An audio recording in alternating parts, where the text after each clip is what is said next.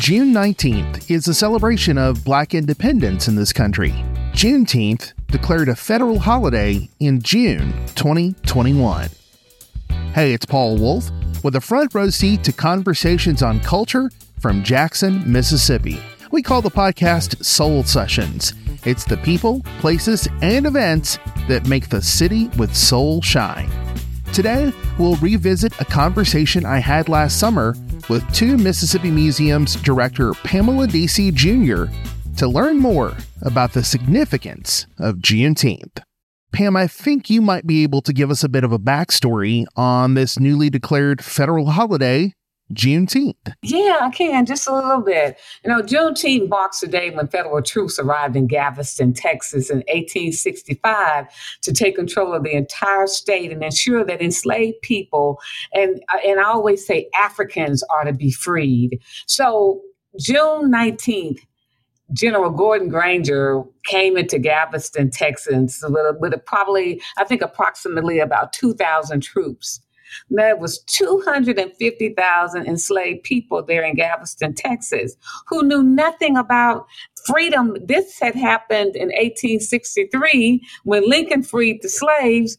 General Gordon Granger, came into Galveston, Texas 2.5 years later. That's something. And I always tell people there were no cell phones, there were no rotary dial phones, waves of television or news reports that enslaved people had been freed 2 years earlier. So these troops go into Galveston, Texas, and Gordon Granger reads General Order Number 3 that stated the people of Texas are informed that, in accordance with the proclamation from the executive of the United States, all slaves are free. That was a pivotal day. 2 years later, I thought about why 2 years later, because freedom was when the Emancipation Proclamation was written, it said enslaved people in Confederate states. Now, in 1863, in some places, it was not implemented, and they didn't do it. And so here we have Texas, this place where the Civil War was not on a large scale, and they were able to use these people as far as labor for 2 extra years. It got so bad that people from other states brought their enslaved people into Texas in order to keep them working. But Juneteenth of 1865 brought about a big change. And so we think this was deliberate then, that they knew it and didn't abide by the Emancipation Proclamation? They were smart enough to say, we are under Confederate rule, so we do what we want to do. And that's what they did. And it happened like that in other places. Even in Mississippi, the Union troops crossed over from Alabama into Mississippi in May 8th of 1865 to tell the enslaved people in Columbus, Mississippi, that area, that you're free. So they have what they call 8th of May Day or 8th of May Day. So this thing of holding on to people that were working for them, or not only working, but enslaved and being treated as not being a citizen. This happened not only in Texas, but other places too. But in Texas, June 19th, Juneteenth, those people who had worked and worked and worked and were treated as subhumans, were freed. 250,000 of them. I mean, can you fathom that?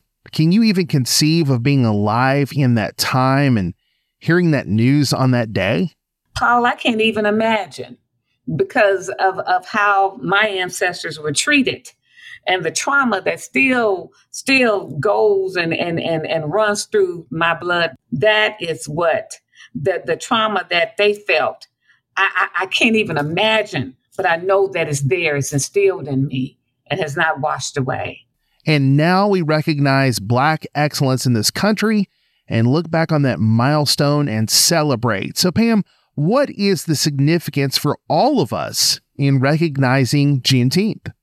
It's so much that goes on in this America's today in 2022.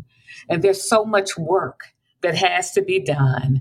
I hope that we can look at this day as a day that we come together, as one, that we come together as a people from all over the Americas, where we can not be a divided people, that we can come together as one, as a union, to make this place called America even stronger, and to use this time to understand the cultures, to understand each other, and to understand who I am and you are, so that we can get an understanding how much better this place will be. That's Pamela D.C. Junior, the director of the 2 Mississippi museums here in Jackson, and our 2022 conversation, a history lesson, and her thoughts on the significance of Juneteenth. Now, as this year's holiday approaches, I've asked my colleague Yolanda Claymore to step in and share with us of the remembrances and celebrations that are happening around the city.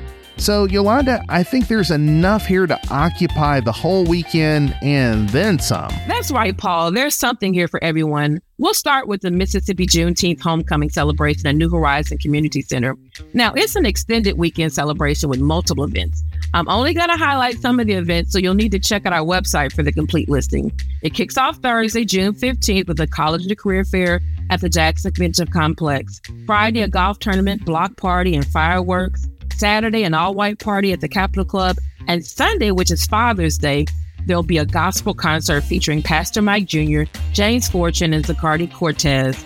That will be at New Horizon. On Saturday, June 17th at 11 a.m., the second annual Juneteenth Festival will return to Smith Park. There'll be food, retail and service vendors, live entertainment, and fun activities for the family. Later on that day, you can head on to Ferris Street at 5 p.m. as the Legacy Builders, Mississippi Black Pages, and Hourglass Media present the 7th annual Juneteenth on Ferris Festival. This is the oldest and longest celebration in the city that I know of. They'll have vendors, food, and family activities, plus music. It's a stellar lineup, including Stephanie Luckett, Mike Robb, the 601 Band, Young Jules, Prep Cashmere, Scotty Pimpin', and Cool Kid Ridge.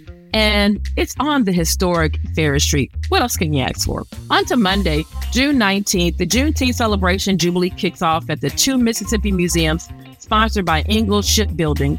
This is a free family-friendly event with themed tours, craft-making activities for kids, music, on-site food trucks, and live performances, and an evening celebration geared towards illustrating the history and significance of Juneteenth.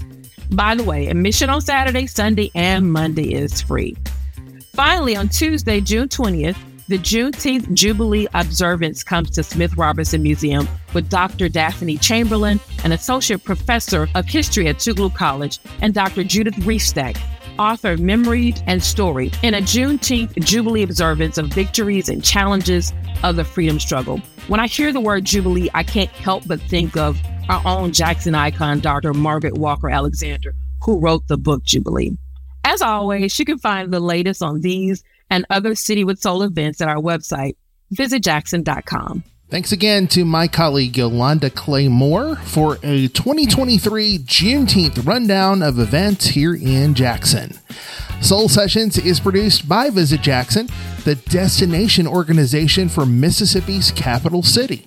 Our executive producers are Jonathan Pettis and Dr. Ricky Thigpen. You want to know more about what's going on in the city, about the work that we do, you can visit our website. It's always up to date at visitjackson.com. I'm Paul Wolf, and you've been listening to Soul Sessions.